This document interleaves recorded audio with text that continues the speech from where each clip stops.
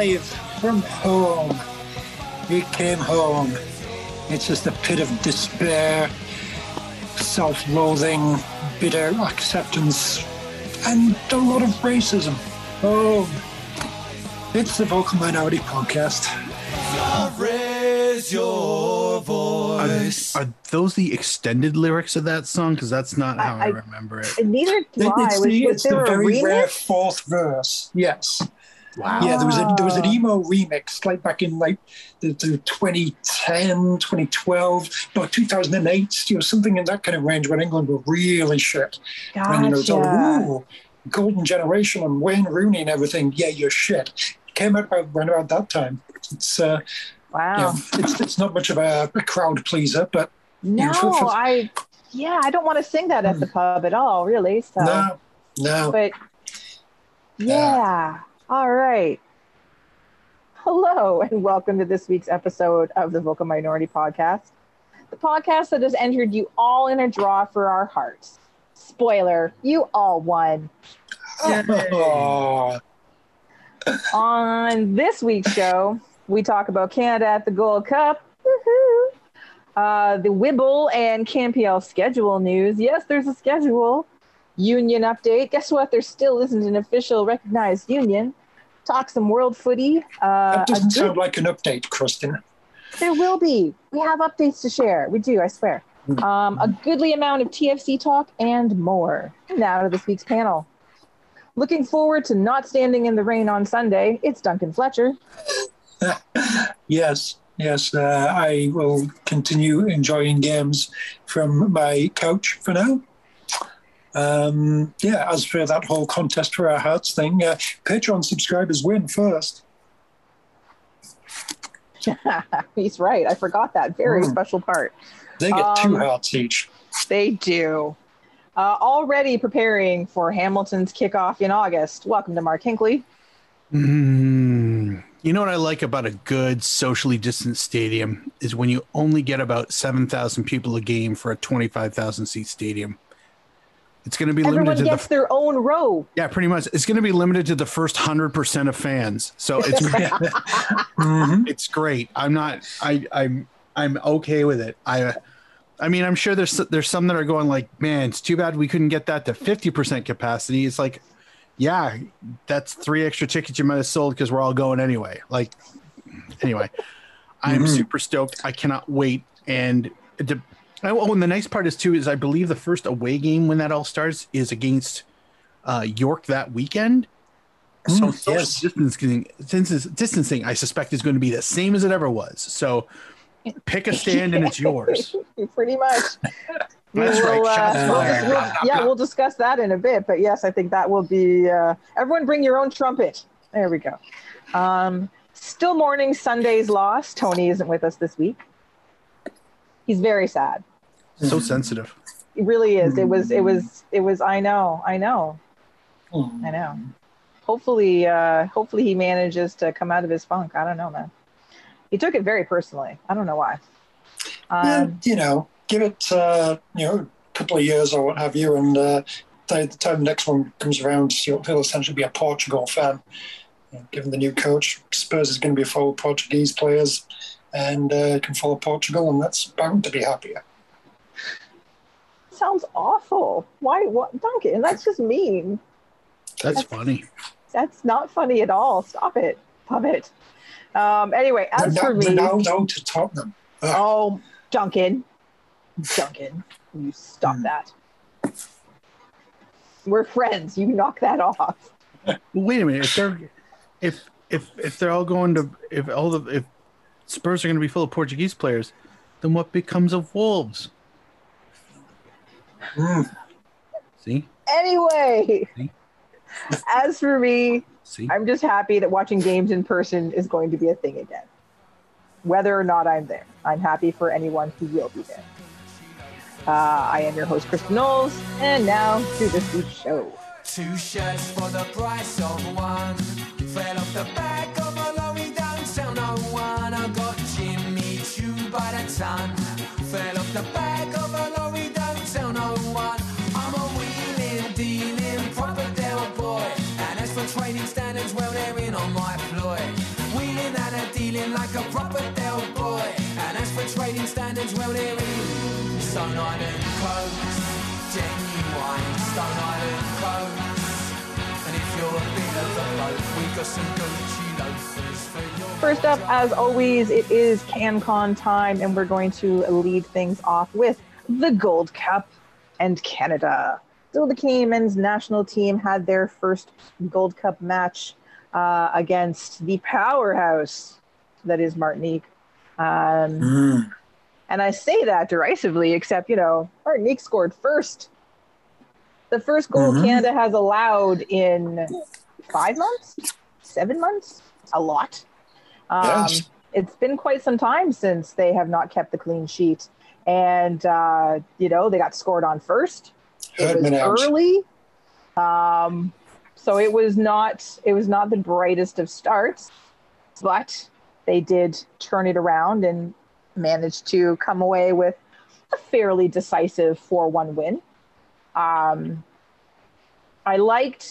sort of liked that John Herdman said after the match that it was good that they got scored on because they sometimes get too complacent. And I was like, that's incredibly self-aware. And man, I hope that's the reason. I mean, really, if that's the reason, then holy shit, we need to let goals in fast. But, when we talk about, struggling against lower teams and sometimes not necessarily raising their game to, being a kind of, almost dismissive of a lower ranked opponent or a lesser light, and then having that bite them. We just beat Bermuda or the Cayman Islands or whoever, like 11-0. I know that, but I'm saying sometimes, not always. But again, they've had an easy time of it, right? Like they again, all these clean sheets. It's been fairly easy going. The group's coming together well. So Herman's disgusted we didn't get to 20 in that game. Just fucking took it easy. If only they'd scored first. I thought it was an interesting thing for him to say. And I kind of was like, oh, okay. Like, again, I just thought that was an interesting way to look at it and not a terrible way for him to approach it with the team and with the players. But overall, a fairly enjoyable match. Not the perfect match. There were some issues. But overall, 4-1 win. Fairly in control for the most part. Have to talk about Tajon Buchanan and his more than ably filling in for the injured Alphonso Davies. Like, what a match he had. Really, really involved constantly, assists, getting the ball forward, being just a pest. Really, really reading the pitch well. It was so much fun to watch him. I as you guys know, I really like Tajon Buchanan. But this was really impressive. This is one of those matches that makes people be more aware of a player. And this was sort of his, hey, look at me, everybody. But I was delighted to see that from him, not just for Canada, but just as a player. It was very enjoyable to see such a complete performance. Agreed. I mean, especially, he's a forward. The one thing we need is more good forwards right now. Can he play centre back? Can he do that well? But yes, good for him. It was, he did very well out there. That's good. Depth can't hurt. There's always going to be instances where, Alphonso Davies is quote unquote injured. And, I was surprised he was even in the squad of last week. And I was not surprised when, he's had to go back. I'm not sure I buy this whole injury thing. Yes, depth is a very good thing. And, Tajon Buchanan did very well. It's true. Yeah, I agree with you guys both. I think Buchanan showed, at the very least, he showed that we're not going to be a whimpering mess at the back if he can't make it. If Davies can't make it because I feel like that's the automatic go-to. Why is he playing? Oh shit, is he hurt? Like that's the thought process that that a country that's not used to having world-class players on it, and you're missing one. That's the default. Like, oh my god, we're so fucked, and we're not. Buchanan, it looked great. He looked comfortable. I'm not. I would be far too selfish to expect him to do Davies-esque things. I just wanted to play. I want to play left back. I want to play, or on the left side. I wanted to just do a normal job, and I'll be thrilled because like I'm not used to that, a normal job. So yeah, he did great, and I'm definitely, not that I was panicked, but I'm definitely at ease at the idea of him having to play half the games due to, say, can't get released, injuries, whatever, or just as a backup. I'm relieved that he's there. He's fantastic. Yeah. And then Junior Hoylett, excellent match from him actually. The longer, and I think I've probably said this before, the longer he plays with Canada, the more I enjoy his game. And I think he's evolved his game within how Canada plays, how Herdman has them set up. But he's just seems a lot more relaxed, a lot more confident with the ball during matches these days. Whereas like the first few, when he first joined up with Canada, it was a bit uncertain. And again, it was all sort of very new. But I pay a lot more attention to him these days than I have before, just because I find him just to be such a strong presence on the pitch and a very calm presence on the pitch, which is really enjoyable. I still am kind of surprised that he hasn't been picked up by anybody yet. Like he's Junior Hoylett's the sole member of Unattached FC right now. Who'd have seen this coming? He was, the big guy. Oh, let's see if we can get him on. He got to come there, and then won't have to be relying on the Unattached FC people. Now here he is, dragging everyone down with his unattachedness. With his unattachedness. And I guess I have to say a nice thing about Kyle Larin. It was a nice goal. He did good. Fine for continuing to be good at this, Kyle, I guess. Was it Kyle Larin? I think like Osorio's goal, he clearly, Osorio knocked it, and there was someone that was just right there who could have just like hammered it in from 1 foot away to claim the goal for themselves, and they just instead just like let it go and let it be Osorio's goal. Was that Larin? I can't remember actually. That's a good question. You're right. Oh yeah, you're right. There was someone right there. Wasn't there? There was one of the goals where the ball's gently going over to the opposite side of the goal. It's clearly going in the net, and there's someone right there, and they chose to just let it go. Yep, thought that was nice. Class. Yeah, that might have been. You're right. I had forgotten that. But yeah, so also getting a goal. Steven Estacchio, who also was excellent. And Theo, now, how are we saying his last name? It's not Corbianu. It's not. I always thought it was, but just looking at it, I presumed Corbianu. That's what I thought Corbinau and Corbinu.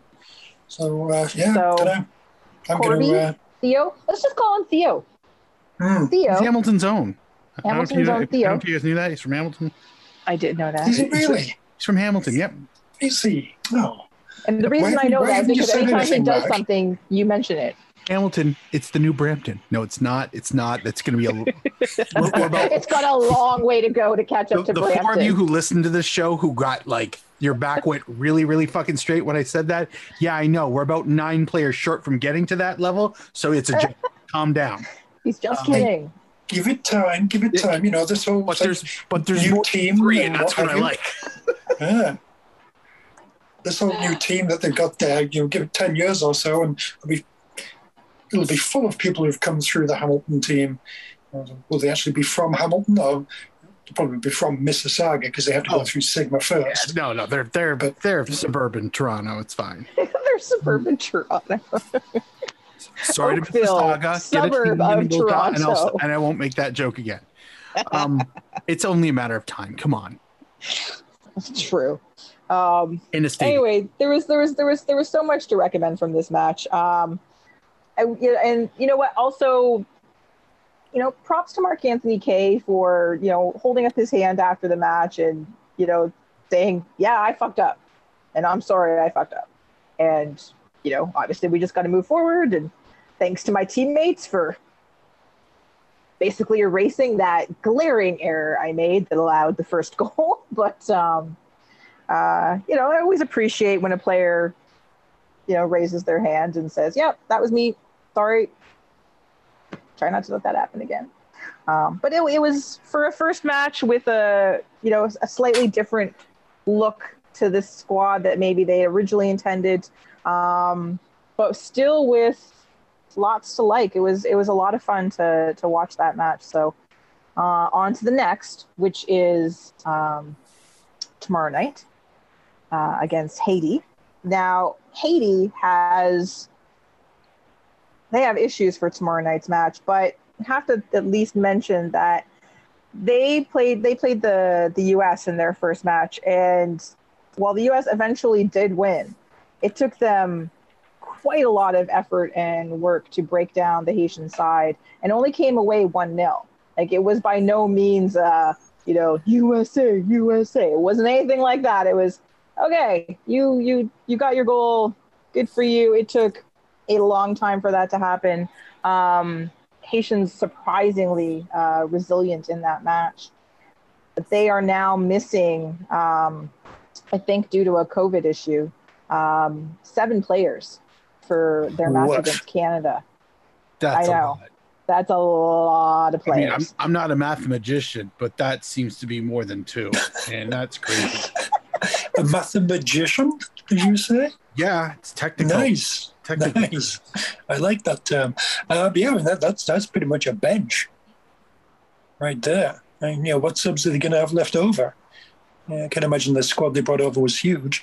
No. But yeah, this is good news, and I feel like Canada needs to be kind of ruthless here and just go at them and run up some goal difference and that sort of thing, and get ourselves in a position where if we can tie with the US, then we'll have a better goal difference, and the US can go off and play Mexico or whoever in the next round. And we can get a runner-up. That's the hope. Yeah, that's the basic focus. But anyway, of that's a tough blow for Haiti. Because I was obviously cheering for them against the States. And you don't hate Haiti. No, not at all. Under pretty much under any other circumstance, under any other match, I am cheering for them. When they play us, obviously not going to happen. But any other time, I'm like, go Haiti. Like, I want to see them win. I want to see them triumph.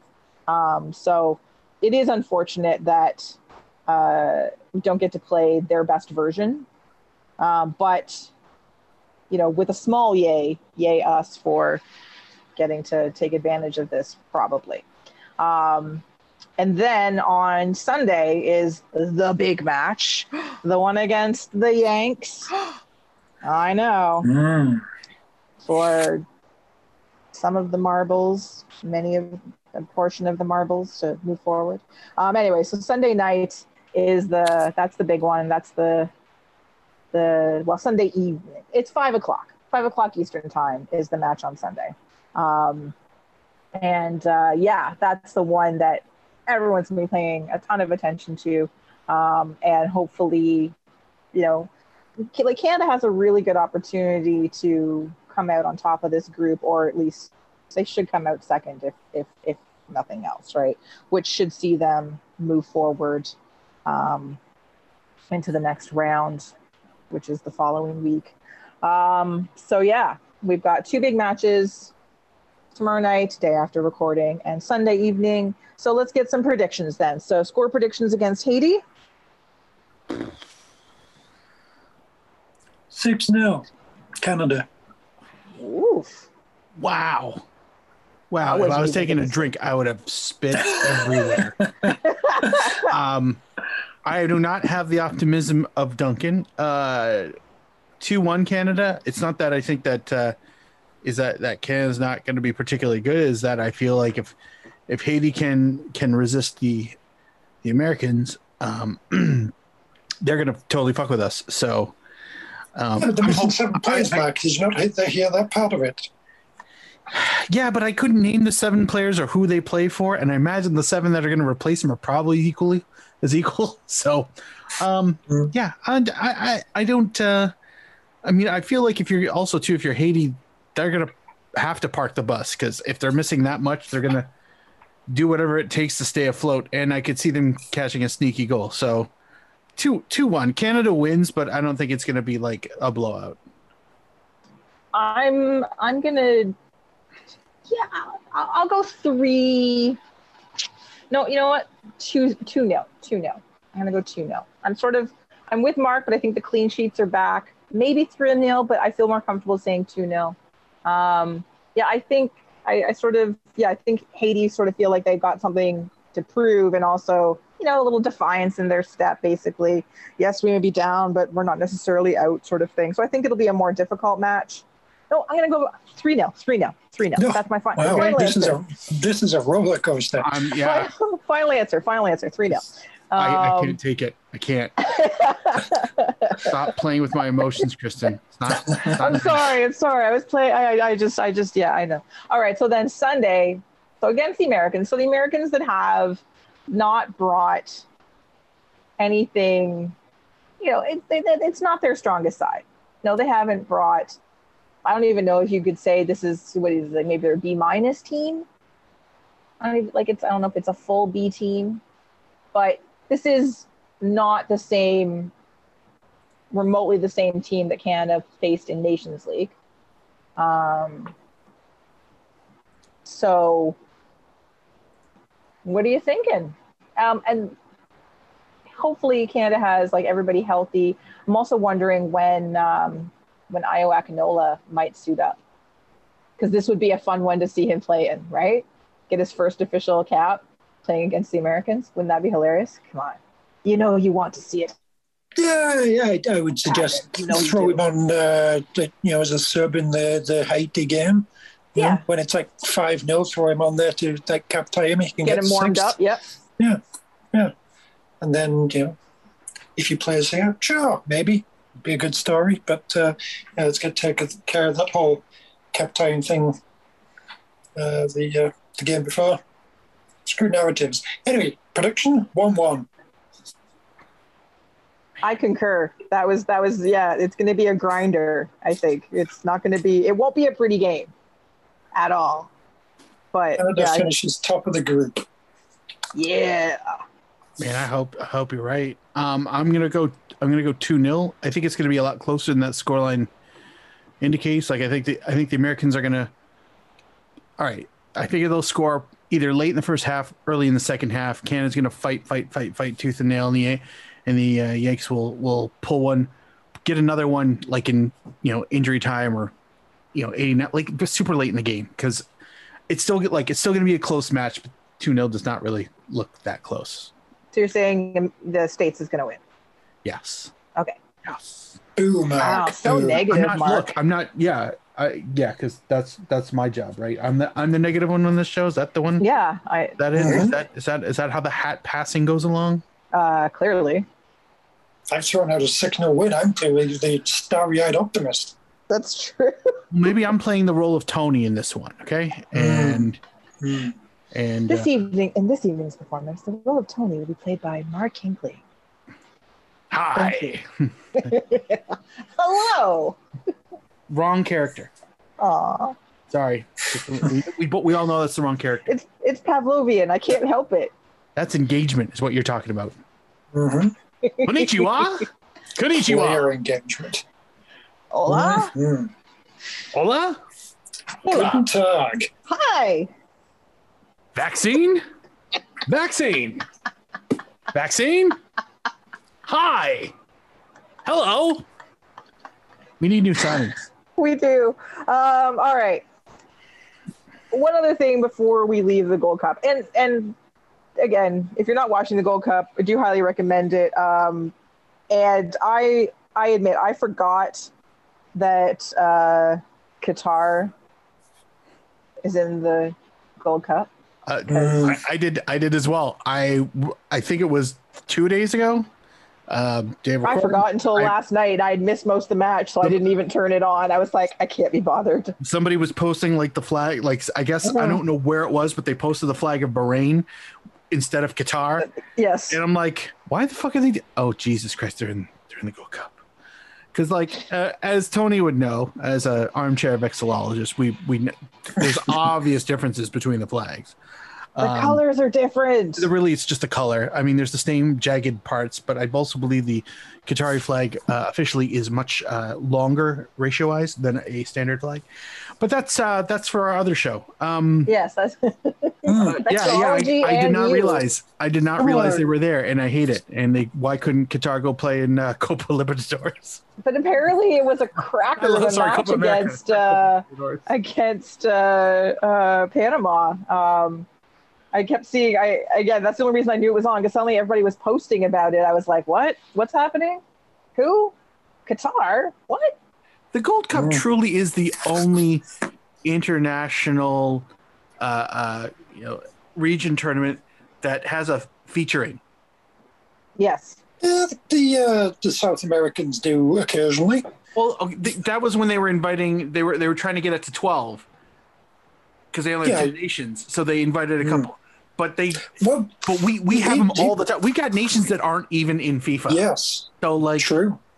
Why the fuck can South America not just say, "Hey, Suriname, Guyana, you're with us. Stop pretending you're with us." But we keep French Guiana, right?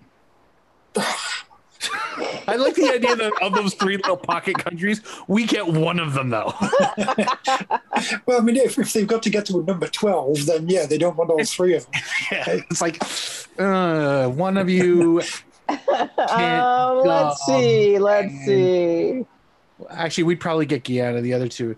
I figure once Suriname gets really, really, really good and can retain some of its talent, they are fucking right off from CONCACAF. Why would they want a piece of this?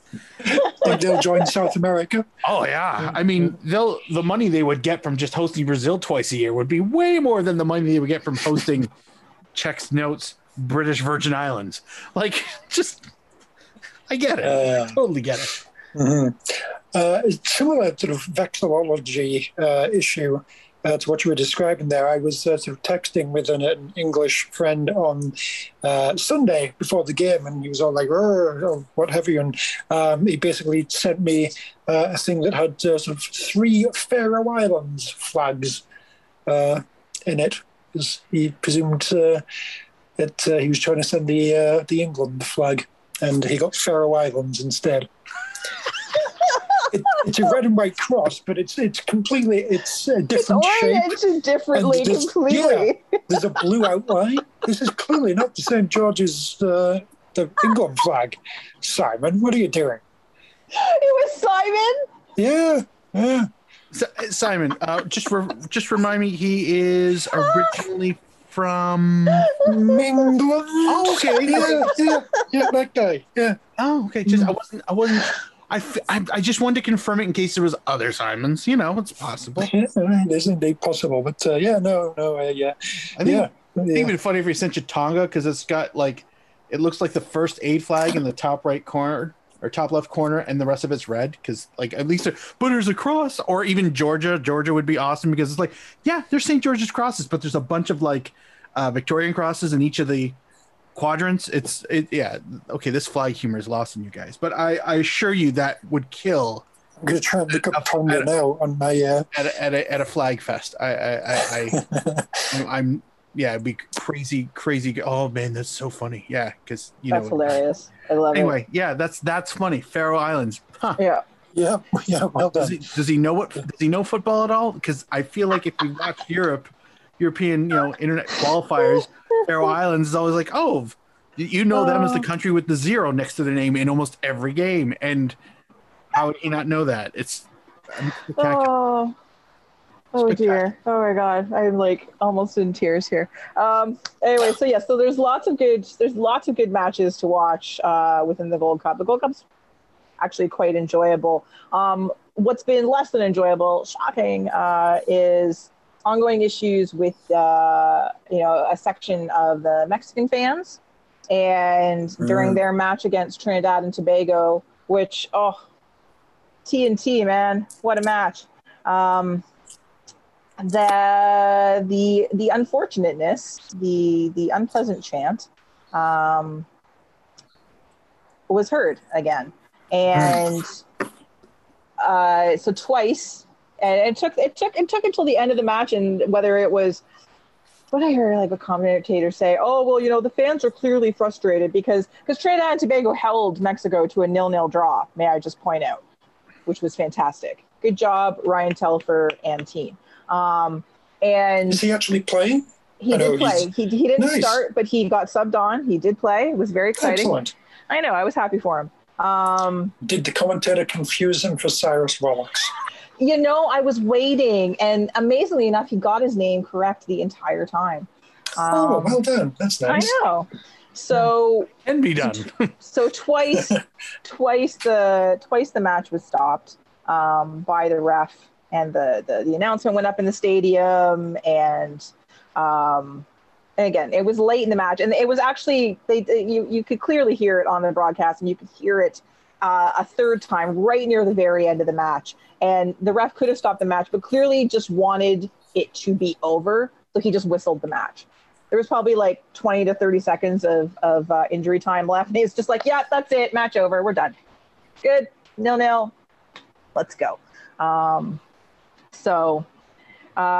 It's, like the Mexican Federation have started a new campaign to, stamp out this. There's a social media campaign. There's, a bunch of really, really well done videos on YouTube. Like it's a well done campaign, but considering that they've been smacked with a 2-match behind closed doors, order from on high, that they're talking about foisting one onto the women's team. The women's fans don't do this. Yeah.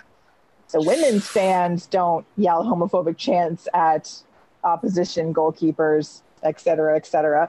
No. But they're going to ask the women to play without their fans. Fuck you. Yeah, that's the problem, right? So can they not just book a random friendly game for the women to play against somebody else so that the women can take both games? I mean, come on, women, do your part. Honestly, seriously, that's your job, isn't it, to be there for the men? So still sort of, and that's still waiting to sort of see what happens. But Mexico's next match is who are they playing? They playing actually Guatemala tonight. So who knows? Who knows what's going to happen? But it's, we've talked about this so much over the years, right? In endless frustration, and we've had a number of arguments about it, just in what can be done, what should be done. Seeing matches at least get stopped and at least some attention come on it. Hopefully we don't want it to hopefully snowball. You don't want to see it, get worse, to have them, lose matches by default. But if that's what it's going to take, that's what it's going to take. So we'll see what happens throughout the rest of the Gold Cup. Don't ignore that this is happening. We talk about a lot of issues in sport, and it's not just sport. And if you think otherwise, I'm sorry. This is something to pay attention to, and this is something to want to change. So hopefully we see some change, and we see stricter penalties from various federations, from on high. Let's give them actual consequences. So, yeah. All right. Moving on from the Gold Cup to CanPL. Woohoo! Yeah. Yeah. Our National League. The Wibble continues in fairly exciting fashion. There is it's kind of surprising yet not surprising. The standings so far. When you look at the standings, you see 3 Western teams on top, and then actually it's interesting. The Ontario teams are all in the middle, and then Wanderers and Edmonton. So right now, after oh god, look at this wonderfully unbalanced schedule. God damn it. Most clubs have played 5 matches, whereas the Aquamen and the Eddies, one has played 6, one has played 4. But Winnipeg could be worse. I know. Oh, absolutely, it could be worse. It could be MLS, you know. Oh, 4 games difference. So Winnipeg, Aquaman, Pony Boys, and the Handies. That's your top 4. Really, right now, it's Winnipeg and the Aquamen who are vying for the top spot. So, and some really enjoyable football from both teams so far in this tournament. Yeah, it's weird. I never really know exactly what to expect. Say, this team's losing. No, then they win, and then they're used to these guys. It's I guess, you know, Winnipeg obviously seem to, they got 4 out of 5, but everyone else, it's all rated much of a muchness. They don't really know what to expect, which is different. Well, Better and then Hamilton just keep winning. Okay. Sorry, Mark. That's part of the league. When they keep winning. But Aquaman doing a couple teams have fielded really Canadian-focused lineups, and they did it again in their last match. Who else did that? Was it York? YU did it in one of their recent matches. So that's I feel like York seemed to be particularly sort of Canadian and young and what have you. Yeah, and same with Pacific. So yeah, that's a nice sort of, you know, additional storyline from this. Anyway, there's a couple, like a week and a half left in this.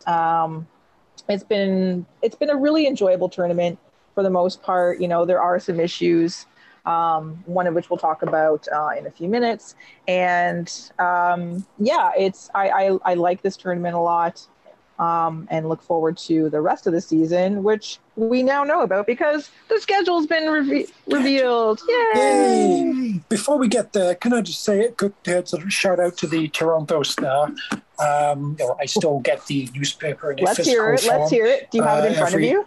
Not in front of me, no. But okay. Basically what I'm just saying is, essentially they're like the back page of the sports section where they have all the, here's the basic results and here's the tables for all the various different sports. They are actually including the CPL amongst all that. Good. Cool. And B, mainly my point here is they don't give a fucking shit about your fucking names. It's fucking Victoria, Hamilton, Winnipeg, all 8 of them. It's just the geography. Amazing. Yeah. I love it. Finally. God bless you, Toronto Star. Seriously. Which isn't necessarily something I would ever say out loud or think. But no, they're getting much, much worse in many, many ways, but this is a good thing. Yeah. That's a very good thing. I highly approve of that. You mean a national newspaper sees how stupid the names are? I mean, yes, I'm thinking, it's mainly just a case of, all right, they've probably just got somebody who's having to put things together and doesn't really understand things and doesn't want to take the time to understand it. And is, fuck it, I'm just going to the city names, what have you. This is essentially just the Star being, kind of shit and cutting corners and not doing things right. But in this particular circumstance, it's worked out perfectly. That's delightful. Enjoy it. Yes. I enjoy looking at that table every day because it makes sense. It does. I know where all these teams play. Love it. I feel Forge. Where the fuck's Forge? That's South Dakota? South Steel. Is it Forge? Is it Forge? Are they some kind of Spanish, like Mexican or something? Mm-hmm. Forge. Yeah, and Velour, that's part of the garment district. And yes. no, I mean, aesthetically, to look at a series of standings and seeing cities next to them, I mean, that's something that I'm used to. I realize I'm now trending towards the old part of the demographic, but yeah, Shake that fist. I don't have to. Like, if I was casual, I don't have to remember. Like, again, who the fuck's Forge again? You know, like, could you imagine if there was somebody who was looking at the newspaper that had it and saw, Forge are at home, and they had no idea it was in Hamilton, and they live in fucking Hamilton, but they would have gone to a game. But like, did we not? I realize that is very, very, very hypothetical, because let's be honest, I feel like the majority of people who go to a lot of the soccer games in Canada are people who are in the know, want to be in the know, and are chasing it. But as an outlier, like, you have to do, I feel like you got to do a lot more marketing if you're not going to put the name of the goddamn town in the name. Agreed. So anyway, so the schedule has been released. So the full season schedule, and it is, as we talked about, the schedule is, it's a bit wonky in that majority of the remaining games will see the Eastern teams play one another and the Western teams play one another to help cut down on travel, because there's a lot of games being played, but also, COVID considerations, probably financial considerations. So the vast 16 games, 16 of the 20 remaining matches will be played against your quote unquote local ish sides, and then the remaining 4 you'll play against the other teams from the other conference, for lack of a better word, because we don't have that yet. It's coming though, CanPL fans. Don't you worry, those conferences are coming. So the new schedule, the post Wibble world, kicks off at the end of this month. First match is YU hosting the Handies on July 30th. And later on that evening, Aquaman hosting the Pony Boys. So that's where it all gets started. Season ticket holders, most of you have probably already paid for your tickets. I think there's tickets available. I don't know. We don't know everything about seating and stuff, but there's usually a lot of room at the majority of the stadiums because they play in big stadiums. The question is, are they going to enforce that room?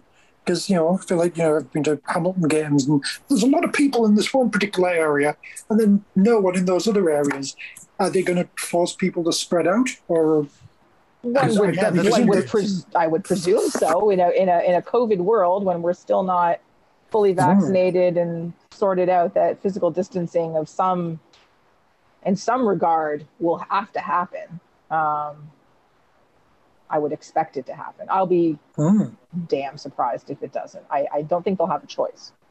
So, which will make things more difficult for Aquaman and the Wanderers, because they play in smaller stadiums that are more designed for their fan base, as opposed to playing in a CFL stadium or a university stadium. So things that will shuffle out in the wash somehow. I'm sure hopefully they have this at least organized. The one thing with the schedule, other than, there's a bit of, it's kind of interesting. Like, you get to see some regional rivalries build more than they already exist.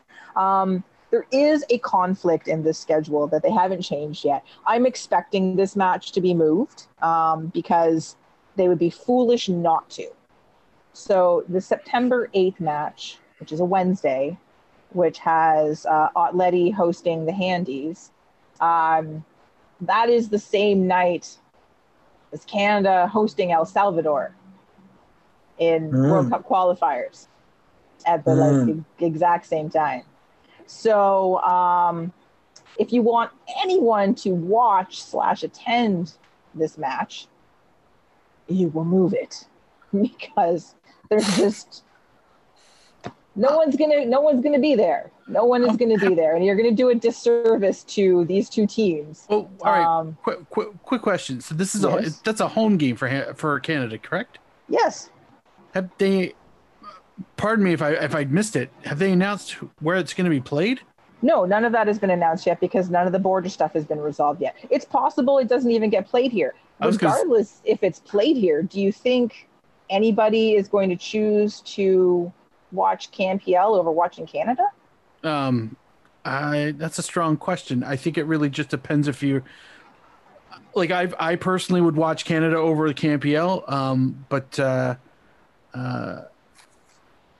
that's I don't know. I think it just really depends on where and how. But also too, if I was in Ottawa and I was a season ticket holder, I'd probably go to that game.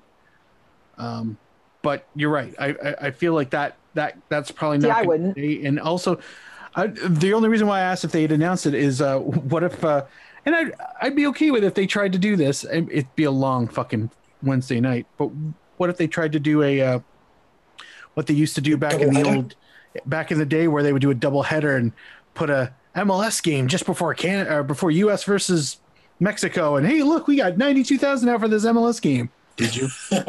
Did you? Did you really? Did you? Did you? You think people really wanted to see the Chicago Fire play the goddamn Kansas City Wizards? Is that what you really thought? Is that how we're spinning this? This is bullshit. Then they decided to stick around for US versus Mexico. Yeah. Okay. Yeah. They just felt like it. Yeah. Stick around for your headliner. Look, it's yeah. I don't know. I because it's a Wednesday, I doubt that's the case. But I mean, if they were gonna do a doubleheader, I might try and find a way to get up there. Two birds, one stone. I get to go to a game in Ottawa, and then I get to go see a Canada game, and then I have to figure out how the fuck I'm gonna get back in time for work on Thursday. All right, this is a terrible plan. It's a terrible plan. Full stop. But I respect the plan. Anyway, we still don't know what's happening with Canada's matches in September. Most of the fall World Cup qualifying schedule, other than the dates, has yet to be resolved in terms of where matches are being played. And trust me, as soon as we know that will be everywhere, and we'll talk about that a lot. But regardless, it's one thing to pit a CanPL match against an MLS match, but to pit a CanPL match against Canada in a World Cup qualifying tournament that sees them be the closest they could possibly get to the World Cup in, over 20 years. I think maybe you have to look at moving that match. No, I don't think maybe. I think you have to move that match. That's just me, but I think someone didn't look at a schedule, personally. Yeah, you're probably going to lose that dilemma. And then to add on to that, what would One Soccer's priority be that night? They're the home of Canada's matches, right? Like they worked very hard to make sure that they had all the matches, that this is their thing. They've been, there's a reason that Christian Jack is involved with One Soccer now, not just because he's involved with, the CanPL website, but all of these things, again, dovetail together. And what would the priority be? So just a thought. I presume their priority would be Canada again. I would think so. Again, makes you think, all right, CPL, just, sort yourself out, change the date. You're not going to get the fans. You're not going to get the broadcast out. What are you thinking? Come on. Exactly. All right. One last thing before we leave CanCon. Wow, we talked about this for a long time. Is the players' union? So the PFA Can, which we've been talking about for over a year now, and is still not recognized by the league. And there's been. We've talked about it for a while. Players have talked about it in the background, or the players that are officially involved in the union that are player reps and that sort of thing. But more and more, you're seeing comments on social media. Sergio Camargo, just one, although delightful. And the thing with the schedule, other than fans being annoying, because CanPL was teasing it, right? They're like, oh, should we release the schedule on Monday? And we're like, you fucking know the schedule? Just do it already. And there's Sergio Camargo going, oh, I could probably just do that for you, kind of thing. Like just in there poking at them in his delightful way. He got a follow out of me for saying that. So, I mean. Oh, yeah. Oh, I followed him like a month ago, like the first time he started. It's my most reliable CanPL news source. He really is. I called him the CanPL roving reporter. He is. Suck at one soccer. Yeah, exactly. So one of the things, other than apparently not getting much consultation about the tournament in Winnipeg, basically they were sort of all told, okay, these are some of the things that we're considering, but we're totally going to talk to you about it. And then like 2 days later or a week later, they were told, okay, so this is what we're doing. And that was it. That was the consultation. But they've also moved some matches around in this tournament and moved some of them to stupid times, like, the middle of the afternoon. And after a recent match, the Andrew Jean-Baptiste, who's really good, really enjoyable to watch. And that was one of the matches that got moved to, like, it was 1 o'clock in the afternoon, or anyway, it was very hot because Winnipeg has been suffering as much as, like the West Coast had, not quite the same heat dome, but still, yeah, I know. I hear Tina Turner. Heat dome. So they were playing in what ended up being 35 plus at pitch level on turf. And, he put out, this is a tweet, he said, I'm pretty sure playing on turf at 35 degree plus would go down as unstable working environment. It's not entertaining football when we are literally in pain. And I saw a couple like responses to his tweet, from fans and stuff.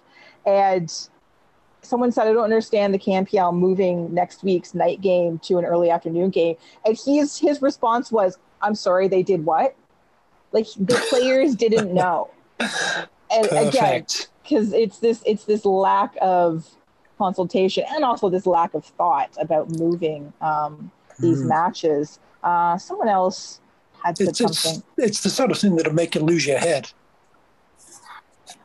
Jean-Baptiste. I was going to say, yes, I know.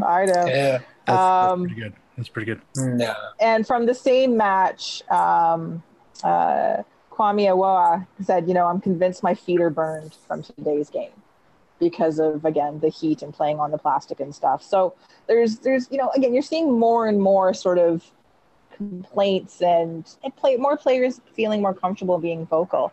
So John Molinaro, who we have on the show, who has the TFC Republic, former CanPL media editor, supervisor, whatever, has been pushing the union story, and which is good. We need more people talking about it. Yes, it is behind a paywall, but at least he is talking about it and writing about it. So recent story, highlighting some of this stuff, but also the fact that union still hasn't heard back from the league. Shocking. No. I know. We're all surprised. And that they have decided to take the long and arduous route of going province to province because they believe in this union that much and they want the players to get representation, to have official representation, so that what keeps happening, which is promised communication from the league, promised consultation, all these things, which doesn't materialize or never materializes fully. It's like little crumbs. Oh, here, no, we appreciate you and we love you. We're going to do this. Oh, did we forget to do that? We're sorry. Have a Tim Hortons gift card. Yeah, pretty much. Exactly. One of our listeners, followers, Cobra Kai, suggested that we call clackers Davy Donuts. Home what? Davy Donuts. Davy Donuts. Not bad. Clackers is just so I know. like demeaning, but Davy Donuts is funny too. It's not bad. Anyway, so that's what they're doing. So they will go to each provinces in which there is a CanPL team to their labor board and present their case, showing number of union cards signed, the support from the players within that province, and then they circle back and they survey the players that say they are supporting this, and should all the dominoes fall the way they should, they'll get approval. It's a longer process. It's a more costly process. And it's really annoying. Annoying is the nice word. That the league is so intransient that they're just pushing them to this. But props to the union for saying, well, fuck you, we're not giving up. Yeah. We're still going to do this, so... I feel like the general history between any sports league and union is one that's kind of fractious and combative, and why start out that way by forcing them to have to do this, and this, and this, and this? Why not at least play nice and agree? Yeah, all right. I mean, sure, you guys want to have a union? We can accept that you'll do that, and now let's talk. Why force them to jump through all these hoops so that they're all pissed off before you even start talking? Yeah.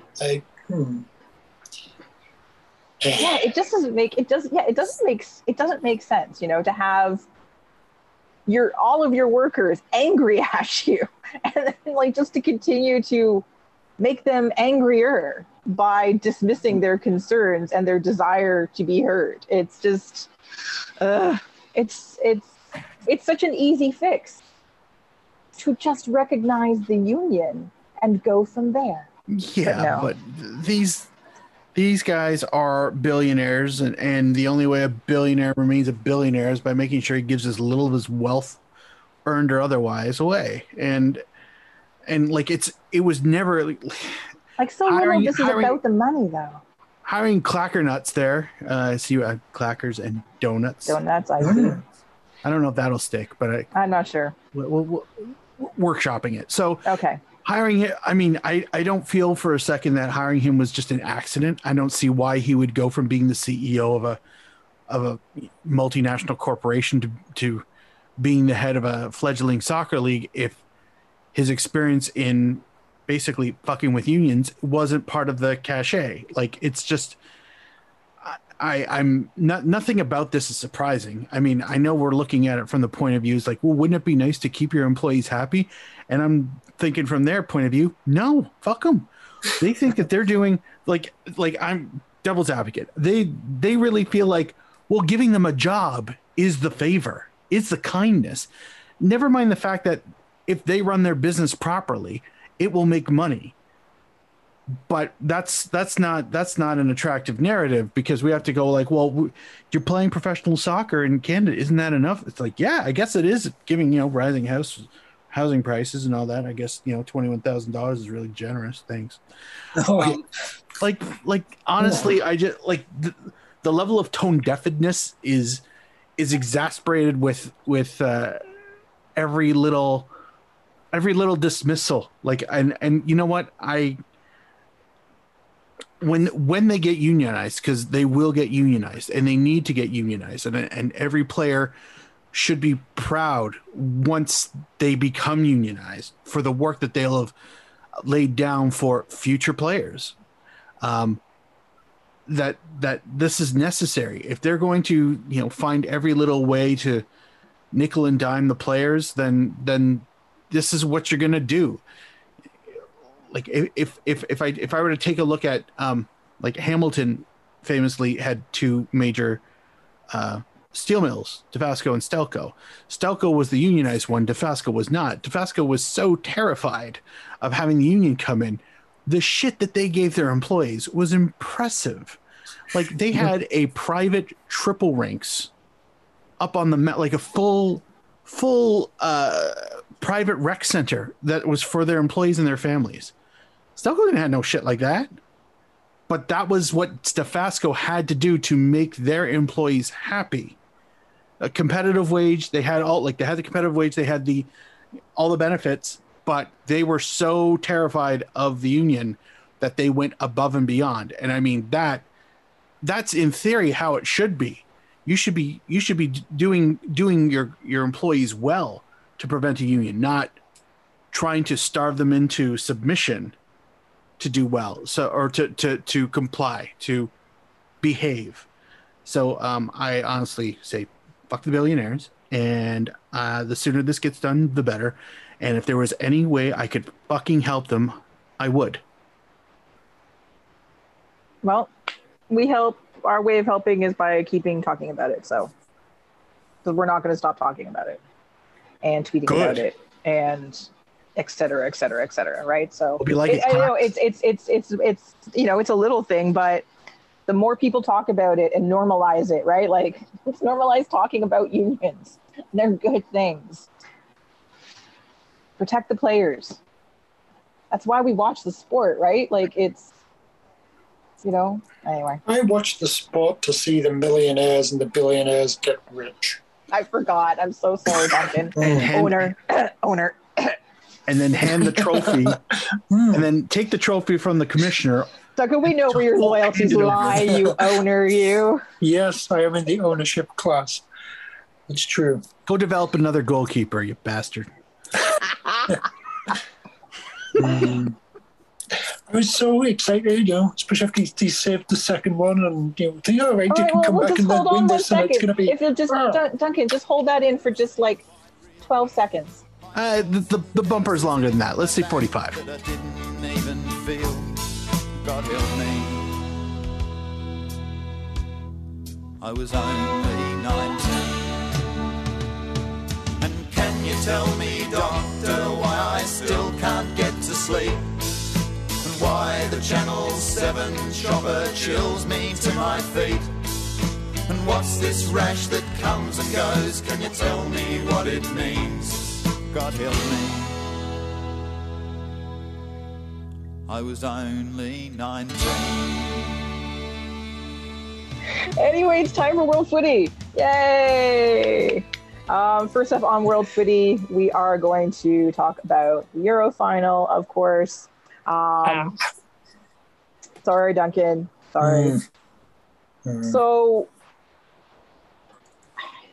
if you take away the heartbreaking loss on penalties and how it was lost, and the fans run amok, and the anger-inducing, oh so predictable racism,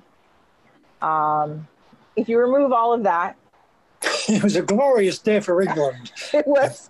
I wasn't going to say it was. It was a good match, but no, it's more about the tournament as a whole. Like, it obviously starting off with the Christian Eriksen situation. For the most part, this was a great tournament.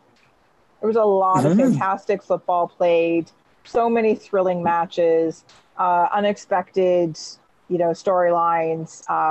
Just it's one of those ones where I think people will talk about this for a long time, this particular tournament, and it is really unfortunate that so much marred Sunday, and also unfortunate that England lost, because lesser of two evils. Yes, I said weevils, but I am sorry, Duncan. My condolences to you. Not sarcastic at all. That was tough to watch, and my heart broke for Saka. Just, like, it was tough. It was tough to watch. It was, but even thinking about it just like freezes me. So, like, one of the things that, I love the whole woulda, coulda, shoulda that, sports fans tend to have when shit like this goes down. Why did they put him out there? Why did they do this? Why didn't they put somebody? It's like, there's probably a really fucking good reason. I'm pretty sure he just didn't put names in a hat and draw 5. Like, like there's no way that decision was done poorly. Like it was done thinking like, oh well, I'm going to torture the bastard. Like I don't think there was malice or ignorance or overlooking. I'm pretty sure it was a pretty measured goddamn decision. No, it was faith in these young players, which is brilliant. And the thing is that it's going to happen. Was anybody going to be hailing the tactical genius that was Garrett Southgate? Had those goals gone in? Yeah, they probably would, but that's not how any of this works. So like it sucks, but somebody's going to miss. Somebody's going to get their shot saved. Somebody's shot's not going to go in. You know, I didn't see a lot of people feeling bad for David De Gea when after facing 11 shots, not stopping a single one, then it was his turn and he got his saved. No, he's like, oh, poor David. No, because shit happens. It's penalties. It sucks. So and also he didn't save one out of. He didn't save a 11. Goddamn thing. that guy couldn't save with a coupon. It was unbelievable. How anyway? Yeah, fair enough that he missed, but you couldn't save one. Come on, he could not. He did everything in his power to like be the worst at that. So anyway, but like that's the thing, and I feel like with penalties, and I know this happens like every goddamn tournament anywhere. If you're gonna really blame like if you're looking to blame somebody in a penalty takers, well, what the fuck happened the previous 2 hours of soccer? It shouldn't have gotten to this if you guys were so fucking good. And that goes for the winning team and the losing team, because let's be honest, they're both mediocre if it got to that fucking point. So unless of course it was like a 3-all game, then thrilling. Thank you, that was amazing. But yeah, like I obviously I feel awful for Saka. I feel bad for, just having to bear the brunt of like stupidity compounded with stupidity squared, like because of everything. He's young, he's black, he's English, like all that shit. It's just like nobody fucking deserves that. I know it goes without saying. I think that most of the people who listen to this would agree with that, but what in the actual fuck is wrong with people if they still think this is okay to pile on somebody? It's a goddamn coin flip. The penalties are a goddamn coin flip. Yes, there's some skill, but let's be honest. It should never get to this point if you guys were that good. Sorry. I fucking hate people. We love you, Mark. Thank you. I fucking hate people, though. That's only fair. Especially of English people. It was not their best day, Sunday. You can make excuses that, why was the game at 8 p.m? That left a lot of time for pre-drinking. But, I'm sure other people can have all that time for pre-drinking without having to, try and burst their way into the stadium and just be obnoxious and then be racist and everything. But, yeah. As for the game, like you were saying, Mac should have done better in the actual game itself. I think England probably would have been better if they didn't score early. They were sort of set out in a kind of like defensive-ish kind of thing, and if they hadn't scored, Italy would also have been kind of defensive-ish, and they'd have both been kind of feeling it out, and it would have worked out. And then eventually it gets to a certain point where you just like the Germany game, you kind of keep it tight and what have you, and then bring on the game opens up. Grealish or whoever, and then kind of go for it at the end and it wins. But no, you've scored early. Now your defensive and Italy, once they figure out what's going on, is going to be like coming at you, and that did not end up going well, and it took a lot of time to make some changes around that. So yes, not the greatest. I mean, potentially a good tactical decision at the start, but not the best in-game management, I would suggest, from Mr. Southgate. Yeah, agreed. So stupid Luke Shaw scoring. How dare he? That was so weird. He did. 2 minutes. Like, come on. I'm just glad both teams went out there and had fun. That's exactly. Let's not get talked about. Let's not talk about what should have been a red card. Oh, anyway. just the grabbing Saka by his collar and like pulling him back and yanking him down to the ground. Yeah. To me, that just anyway. That one bothers me a lot, actually. It's a yellow just for the basic, like, professional foul, what have you, because, long way from goal, it shouldn't be a red. But then, it should at least be another yellow for just the blatant violence in the way that he did it. Exactly. And, like a shirt. I'm not saying all shirt tugs are suddenly red cards. That one is a red shirt card. tugs and the shirt tugs. Exactly. Yeah, that one, that did not. Yeah. Anyway, so that's Euro. And then Copa America, the triumph of Messi. Yay! Sure. I'm happy for him. Yeah, indeed. That's nice. Yeah, he's won one. Doesn't need to win any others. It's fine. Yeah.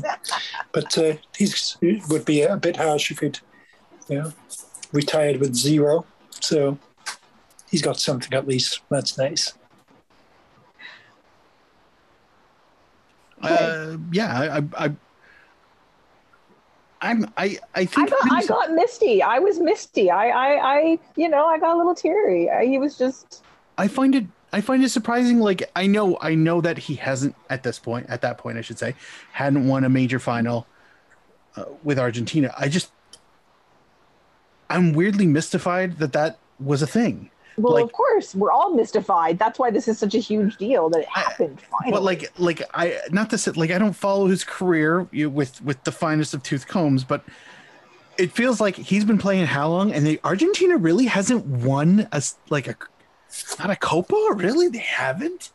So it just like seeing him with the cup, obviously, oh yeah, he hasn't. And not to say that I didn't know that or forgot it or ignored it, but it was just like, holy shit, this is one of the greats, and this might be his only international honors that he wins, and full marks to them. Like, I was very happy for Messi. I was happy for Argentina. I do like the idea of Brazil losing in Brazil to anybody. Just because they're good, they're going to bounce back. They're going to win like everything in about a generation. But it was nice, and you could the grin on his face. You couldn't slap it off hard enough if you tried. It was just seeing him grin was like it was infectious. Like, even I found myself just grinning like an idiot too. Like, I didn't have anything to do with this game, but I was smiling.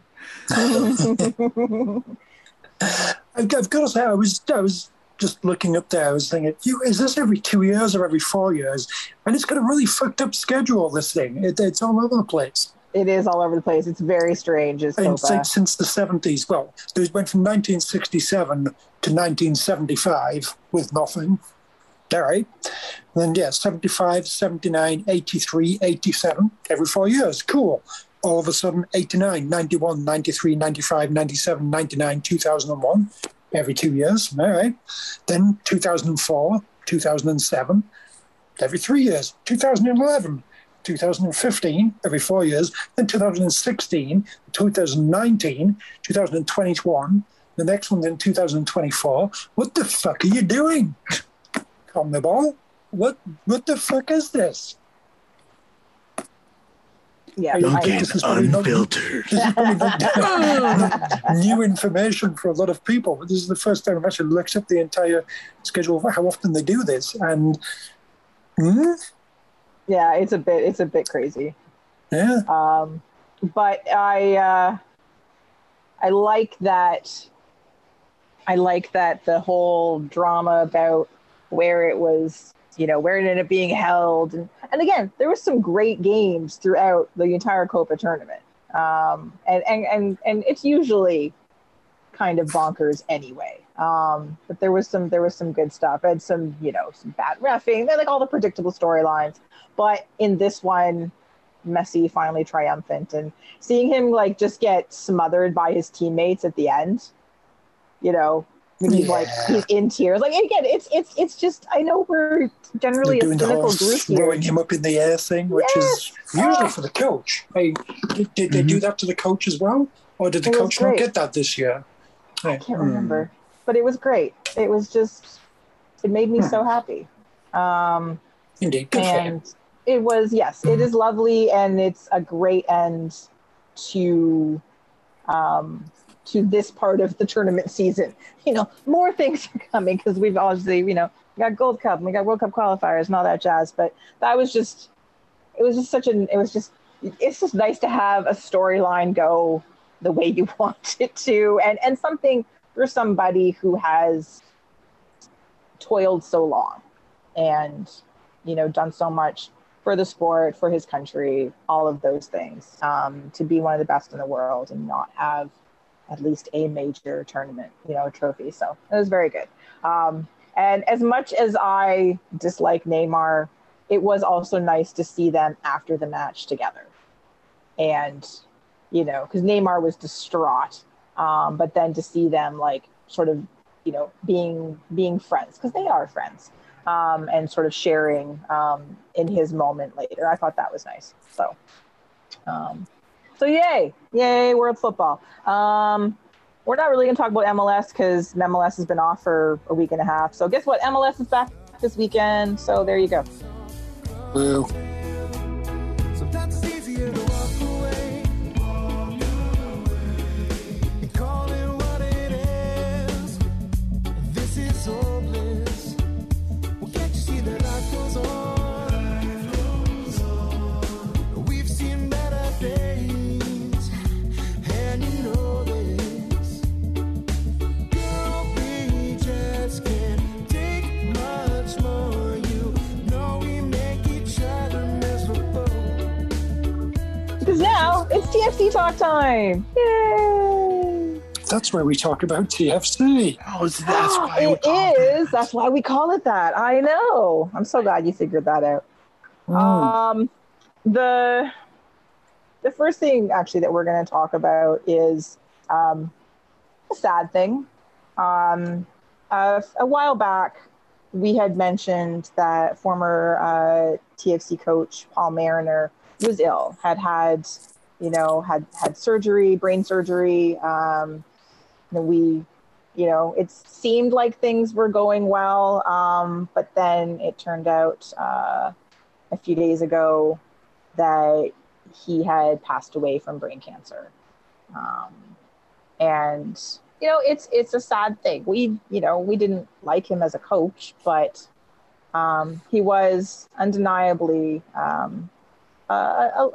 pretty large figure within, certainly within English football, within North American football, MLS especially, and it's very sad. He was very young. He was only 68, and has a lot of ties to a lot of people that we know, both here in Toronto, but also in the States, through the Tea terrorists.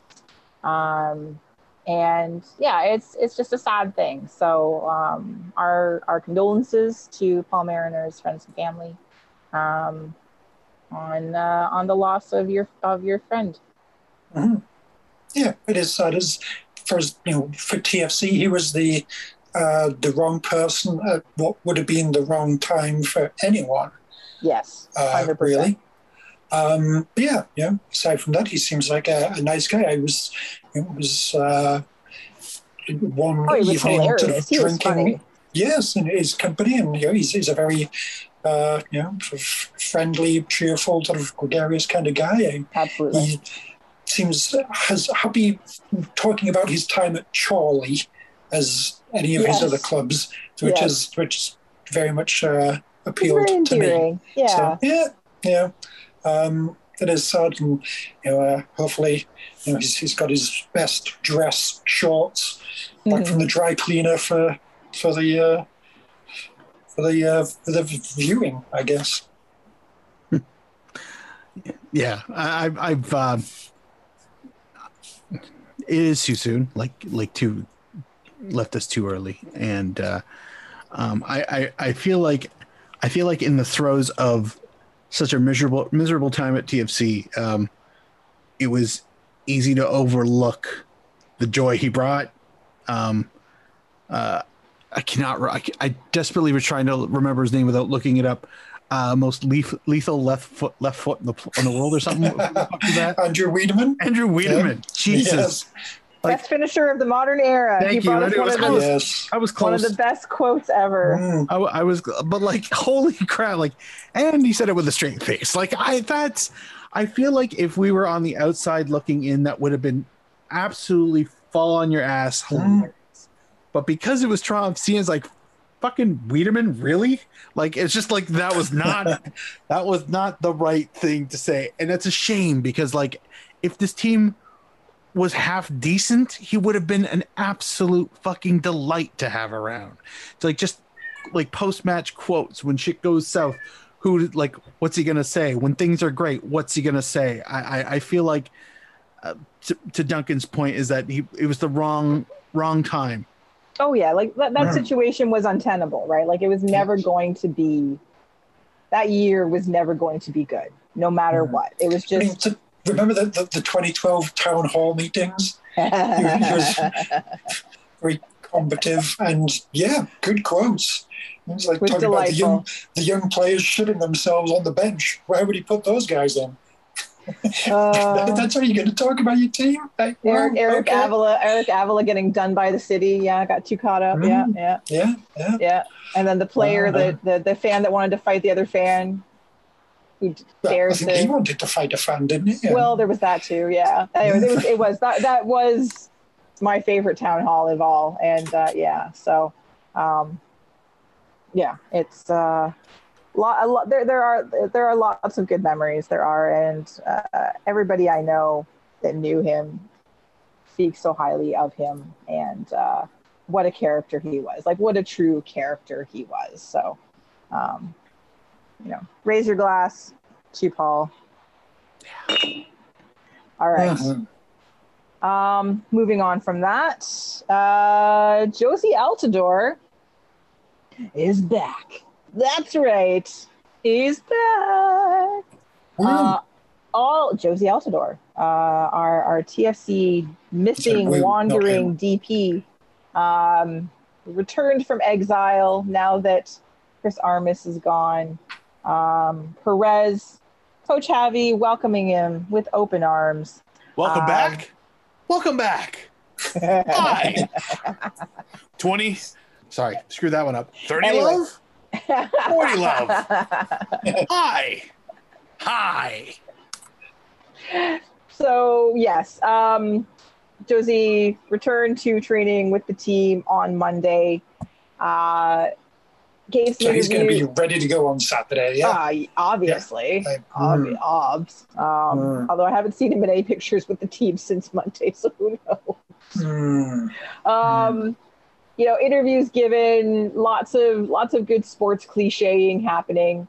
Though the one interesting thing out of all of it, other than we've got something to prove and don't count us out and don't want to burn my bridges, all these things. The one interesting thing really, I think, out of all of it, because we still don't know what happened, and I don't know if we ever will. I hope someday we do, that someone finally spills the beans, is that he said that he hadn't heard from the team in weeks and that Bill Manning called him and asked him to come back. And then Coach Javi called him and said, I really look forward to working with you, or I'd really like to get a chance to work with you, something like that. But that no one from the club had contacted him. But hasn't the club been saying that they've been like reaching out or they've been talking to his agent? Whether it's a bit of broken telephone, but it was just an interesting way to put it. And it makes it sound like, he's just been waiting for the call and no one's calling, sort of thing. So I don't know. A little bit of shade, perhaps.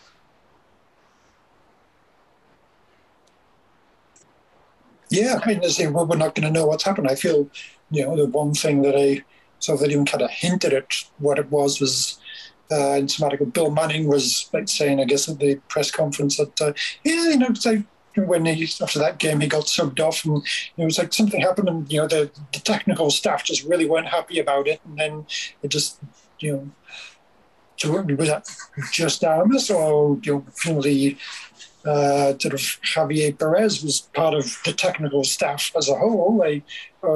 So it's all very intriguing, but presumably it was a bit of a fight there, and Jozy insulted some people's, just Chris Armas's competence or what have you. Who knows? But okay. I would like to know exactly what was said, but we probably never will. Oh yeah, no. It's I feel like if anything, I feel like friend of the show Josh Cloak is he's got the notebook out for the the sequel to his first TFC book, and because this is a chapter. This oh yeah, half season is a whole chapter onto itself for sure. What the hell? And yeah, like to ask the question, like, what was said, obviously leads to like, what really the fuck happened? We're never going to get an answer. Never, ever going to get an honest, clear answer but from anybody. Want one. I know, but the fact that nobody had reached out to him and the president called him. Well, that's the question, right? Like seriously, that's really what happened? That's bad. What fundamental collision took place such that he was exiled for so long? Presumably that's just the upper management deciding to back their coach, which, yeah, I think ideally if there's some kind of big thing going on there, unless it's some particularly egregious nonsense, if it's just a straightforward disagreement and two stubborn people, I feel like you would want your general manager, president, what have you, to be kind of standing behind the coach rather than an individual player. I'm not entirely sure I could fault the team for that per se. I completely agree with that. It's more of just the utter radio silence. Like, I can understand that we're going to back the coach, no problem, but to be adrift for so long without any kind of discussion that's the part that kind of has my eyes trying to fly out of my skull. Like what? That seems very incredibly bizarre for that to even be a situation. So but again, that could just be, that's also a bit of, that could be media management. Who knows, right? Course. Again, we don't know. We don't know. So anyway, so he's back, and there in is a few weeks. Yeah, probably. The question is he enough when healthy? Is he enough of a game changer to really elevate this TFC side? Yes, I will say yes most of the time, because we've seen Jozy at his best. We've totally seen him at his worst, and in the middle, it's still pretty good. In the middle, he'll get you 10 goals. It's a lot of money for 10 goals, but he'll get you 10 goals. If he plays to the level that we even part-time, even on a game-to-game basis, where he's that mercurial bull in a china shop, just running at defenders, holding the ball up, just drawing defenders. That's massive, because we don't have anybody like that right now, and the league kind of doesn't really have anybody like that right now. So that's a tool set we don't see all that often. And if it, like I said, if he can be effective in any of those departments, even marginally, it would still be an improvement offensively than what we've seen over the course of this brand new season, even though it's 13 games in, whatever the hell it is. Yeah, I think he can definitely make a difference.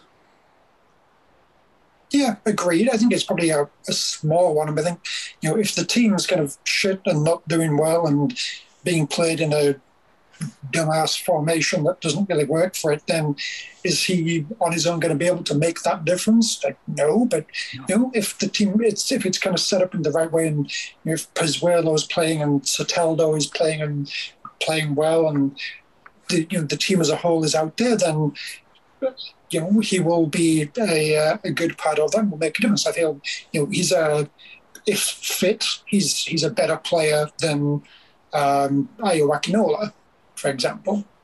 So I mean, it would be helpful to have him in there ahead of Akinola, but I think the team as a whole has to be kind of like working, and then he can come in and give it a little extra for sure. But he's if put him in the middle of 2012 TFC and they'd still be shit.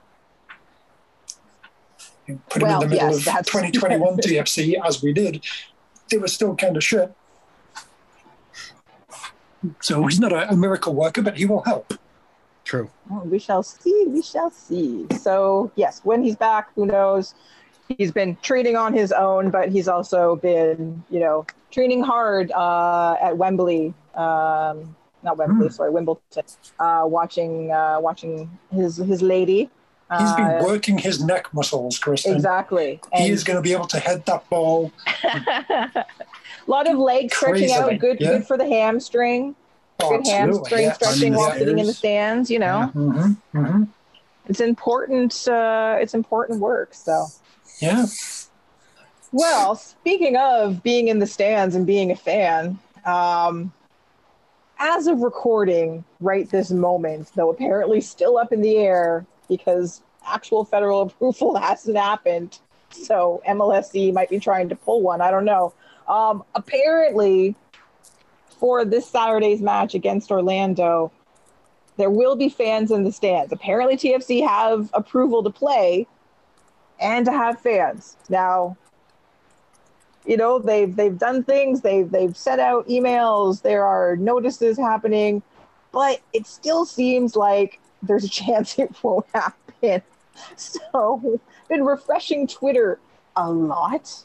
The last thing I saw was from Sportsnet, just something about waiting on like this official government approval that has not quite happened yet. And government approval, who needs to wait for that sort of thing? Government needs to get out of the way. Well, it's just it's kind of funny. Bill Manning is saying one thing and then someone else is saying something else, of course. So if everything goes well, there will be 7,000 fans in the stands on Saturday, and that will be comprised of health workers, frontline workers, and season ticket holders who are entered into a draw. If you're a season seat holder, you got an email from the club to enter into this draw. Supporters groups also have their own draw as part of season seat holders as well. So anyway, something like 1,250 pairs of tickets, I think, are being allocated between that.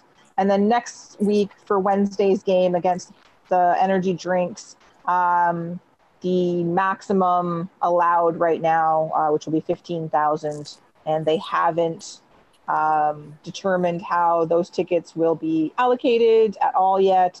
Everyone just watch your email, watch Toronto FC socials, etc. But again, what an hour, 2 hours ago felt like a certainty is still up in the air. So by the time this podcast goes out, this all could be wrong. Who knows? It's part of the joy about podcasting about TFC. When's the game again? It's like 3 days away from now? Yes, Saturday evening. Yes, 7:30. Okay, good. It'll be great. Yeah. So the one thing that hasn't been, I don't know if it's been publicly announced, but my understanding is that Emo Field, maybe in conjunction, I don't know if it's in conjunction with MLSE or TFC, but Emo Field is not requiring proof of vaccination for fans coming in. I don't know about their workers. I don't know anything about that. But in terms of fans in the stands, that is currently not a requirement. So Freedom. It seems to me personally that is the wrong way to go. Lots of sports stadiums that we just watched for the last month required people to show their vaccination proof before they could come in, and things like that. So anyway, it's whatever. There's lots of ramifications about it, but I think it would be good if it was something that they implemented. We'll see what happens going forward. Who knows, right? This is all still very up in the air. Yeah, again, it's the whole, right, we're 3 days away. Logistics are probably difficult to figure out and impose Absolutely. and what have you nowadays. But yeah, ideally, at least while it's restricted capacity, it's restricted to people who've actually had vaccinations and tried to do their bit to get society back to the point where we don't have to have restrictions anymore. Exactly. Like I have my vaccination record saved on my phone until I can get it laminated and put in a lanyard that I can wear around my neck, which I would gladly do. But it's saved on my phone. Here you go. Want to see? Here. I'm very proud of it. Like, I'm very proud of the fact that I've been vaccinated. I'm very happy about it. You're Garth in Wayne's World. I really am. Here. Yeah. I literally, not that anyone can see me, I just held out an imaginary lanyard and showed it around my living room, which is ridiculous, but that's what I did. So anyway. The audience you host in your living room is super quiet every week. I know. I'm really proud of them. I hope you provide snacks. Of course, there's hummus and carrots. Come on. They just chew very quietly. Do you throw the carrots at them? No, so we're a very well-behaved audience. They don't do anything that deserves carrots to be thrown at them. All right. Well, blaming. Interesting. Well, speaking of Saturday, there is a match, probably at BMO Field, probably with fans in the stands. They are playing Orlando. Yes, Orlando again. Who? I know. Didn't we just play them? Probably. But we are playing Orlando on Saturday at 7:30, here or elsewhere, but probably here. So Orlando, again, still one of the top teams in the league. Toronto still one of the worst teams in the league. But new coach Bounce, Coach Javi, and his magical website and notebook. Everything's going to be just going to be magical. It's going to be magical. So who knows what complement of players is available. There's some players away for Gold Cup. Jonathan Osorio and Richie. How do we say his last name now? According to Richie who? Norea? Yeah, apparently we don't say it that way anymore. Oh, all right. Alex says who? According to Wheeler and Dunfield. That guy can't even get players' names straight with pronunciation, guys. I know. You know what? For now, we'll just call him Richie Larray. It's fine. It was Laye or something. I can't remember. I like zoned out. I wasn't paying that much attention to them as they kept saying names. They went on like a 5-minute Theo last name tutorial. So anyway. So there's a couple players missing. There's still a couple players injured. We still don't know. We don't know who the other unvaccinated, fully unvaccinated TFC player is other than Nick DeLeon. There's 2 apparently. But it looks like most of the senior team, the expected starting 11, the usuals, have all been seen at training, at BMO Field, together, et cetera, et cetera, et cetera. So it doesn't look like any of those players are part of this, are that other unvaccinated player. So yes. It's a Saturday night. Week and a half off after, triumphant glory under new coach Javi. player to watch from Orlando? I'm going to keep going with Sylvester Van der Water. He is your favorite. Yeah, I mean, I look at OrlandoCitySC.com, their official website, still has his date of birth listed as February 26, 2021. Age 0. It's still fucking there, so I'm going to keep going with this bit. It's still not even 1 year old. It's very impressive. Oh my God, that's the most magical thing ever. Yeah. So him and Daryl DK, because Barnsley. Yep. Natch. Marcus? I'm going to go with Bear Jr. Because he is still the best name out of anybody right now. That is Urso Jr. For those you don't know, and the new listener, you have to go Bear, because if you translate Urso through Google Translate, you use it Latin to English, it says Bear with an exclamation point. Oh, which is why it's Bear and not Bear, because I don't want to disrespect the guy any further than what I'm doing. So he also scored last game, I believe, which made it really unfortunate because I didn't pick Bear because I forgot that he was on that team. All right. Is Akindele with Canada, or is he he's potentially not, played in but this game? I promised that I would not pick him again the next match that we played Orlando. So he is not my player to watch. I'm instead going to pick their leading goal scorer, Almeida Tacuna. And he'll be my player to watch this week because I promised I would not pick Tesho again because he always scores when. So yeah. So you didn't want to pick the player that always scores. So I picked the one who scored the most goals. I know. The most high-scoring player. Yes. Well done, Kristin. I know. Well done. Didn't say it made any sense at all. History's greatest monster. All right. Tons of evidence to support that. It's true. There is a mountain of evidence. There's many years of podcasts to show that, I'm sure. And when she means many years, she's not talking about that we've been doing this for 7 years, is that it would take you years to listen to them all. So, because we don't do short episodes. That too. All right. Predictions for this match. 4-0 Toronto. Fuck yeah. Buoyed by being back home and a crowd and everything, they'll be unstoppable. Duncan, bringing the optimism today. I'm liking this. I'm gonna have to take it down a notch. I'm gonna say 4-1 Toronto. Yeah, it's bound to happen, but yeah, and if I'm lucky, it's gonna be Dwyer's fault because Well, I'm going to be Debbie Downer here and say 3-1 Toronto. Ooh. I know. No faith whatsoever. I know. Why do I even do this? I obviously don't care. So who is it that you were saying as your player, this high-scoring player? Because I'm looking at Orlando and I get the impression that Nani is he's got like 6 goals and what have you. Is that his alternate name that you gave us? Or it is, yes. I wanted to see if anyone would catch that. Yeah, okay. That's Nani. I was like, anyone? No? Okay, good.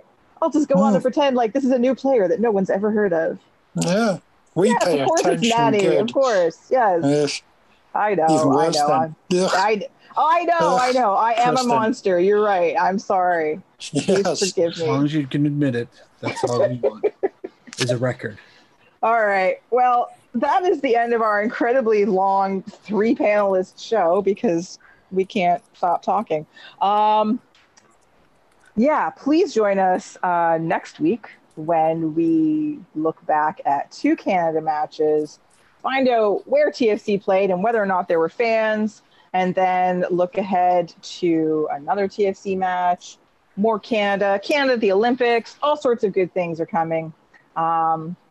I have been joined by 2 of our 3 usual panelists that are not me. God, that was difficult and convoluted to say. Yes. Well I'm very sorry for that. All right, to be found out there on the Twitters at Duncan D. Fletcher, Mr. Duncan Fletcher. 6-0, 4-0. Woo! It's going to happen. So weird, so optimistic. I'm Mm. very confused. Out on the tweet machine at KitNerdMark with a K, not a Q, Mr. Mark Hinckley. I'd like to thank everybody for their continuous support via Patreon. We absolutely appreciate it. We still got shirts. They are on our Zazzle page. You can find that link on our website. And if anybody happens to be going to Germany in the next 6 months, I would like to try to circumvent a lot of shipping costs on shirts. So just, think of me. Just reach out. No rush now. But, reach out. We'll see what's up. Okay. So many goddamn shirts. Maybe friend of the show, Joshua Cloak, is going to go visit some family or something. I don't know. Oh, man. See? Oh, man. Anyway, yeah. We'll find out. As for me, you could find me. Hey, we're gonna keep this gag going. Oh, hey. So I thought it was a joke. I've been on mute since the beginning. We're gonna start again, right? With me. Obviously. Okay, let's go. Up first, CanCon. I'm not. First off, I'm not redoing the second one. I am not editing it this much. Tony, do you even have a live from? Live. Lottery?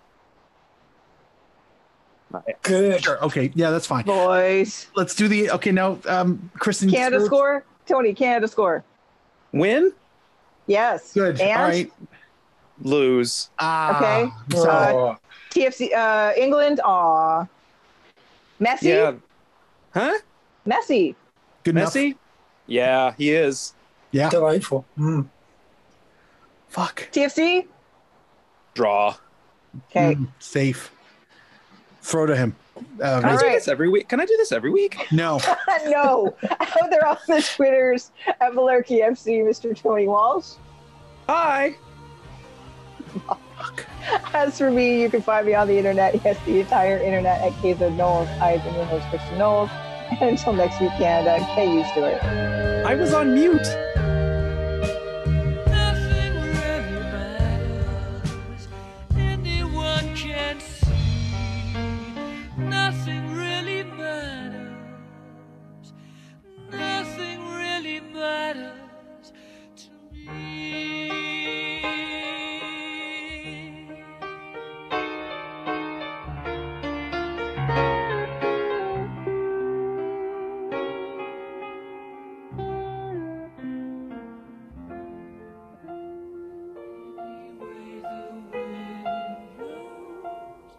For goodness.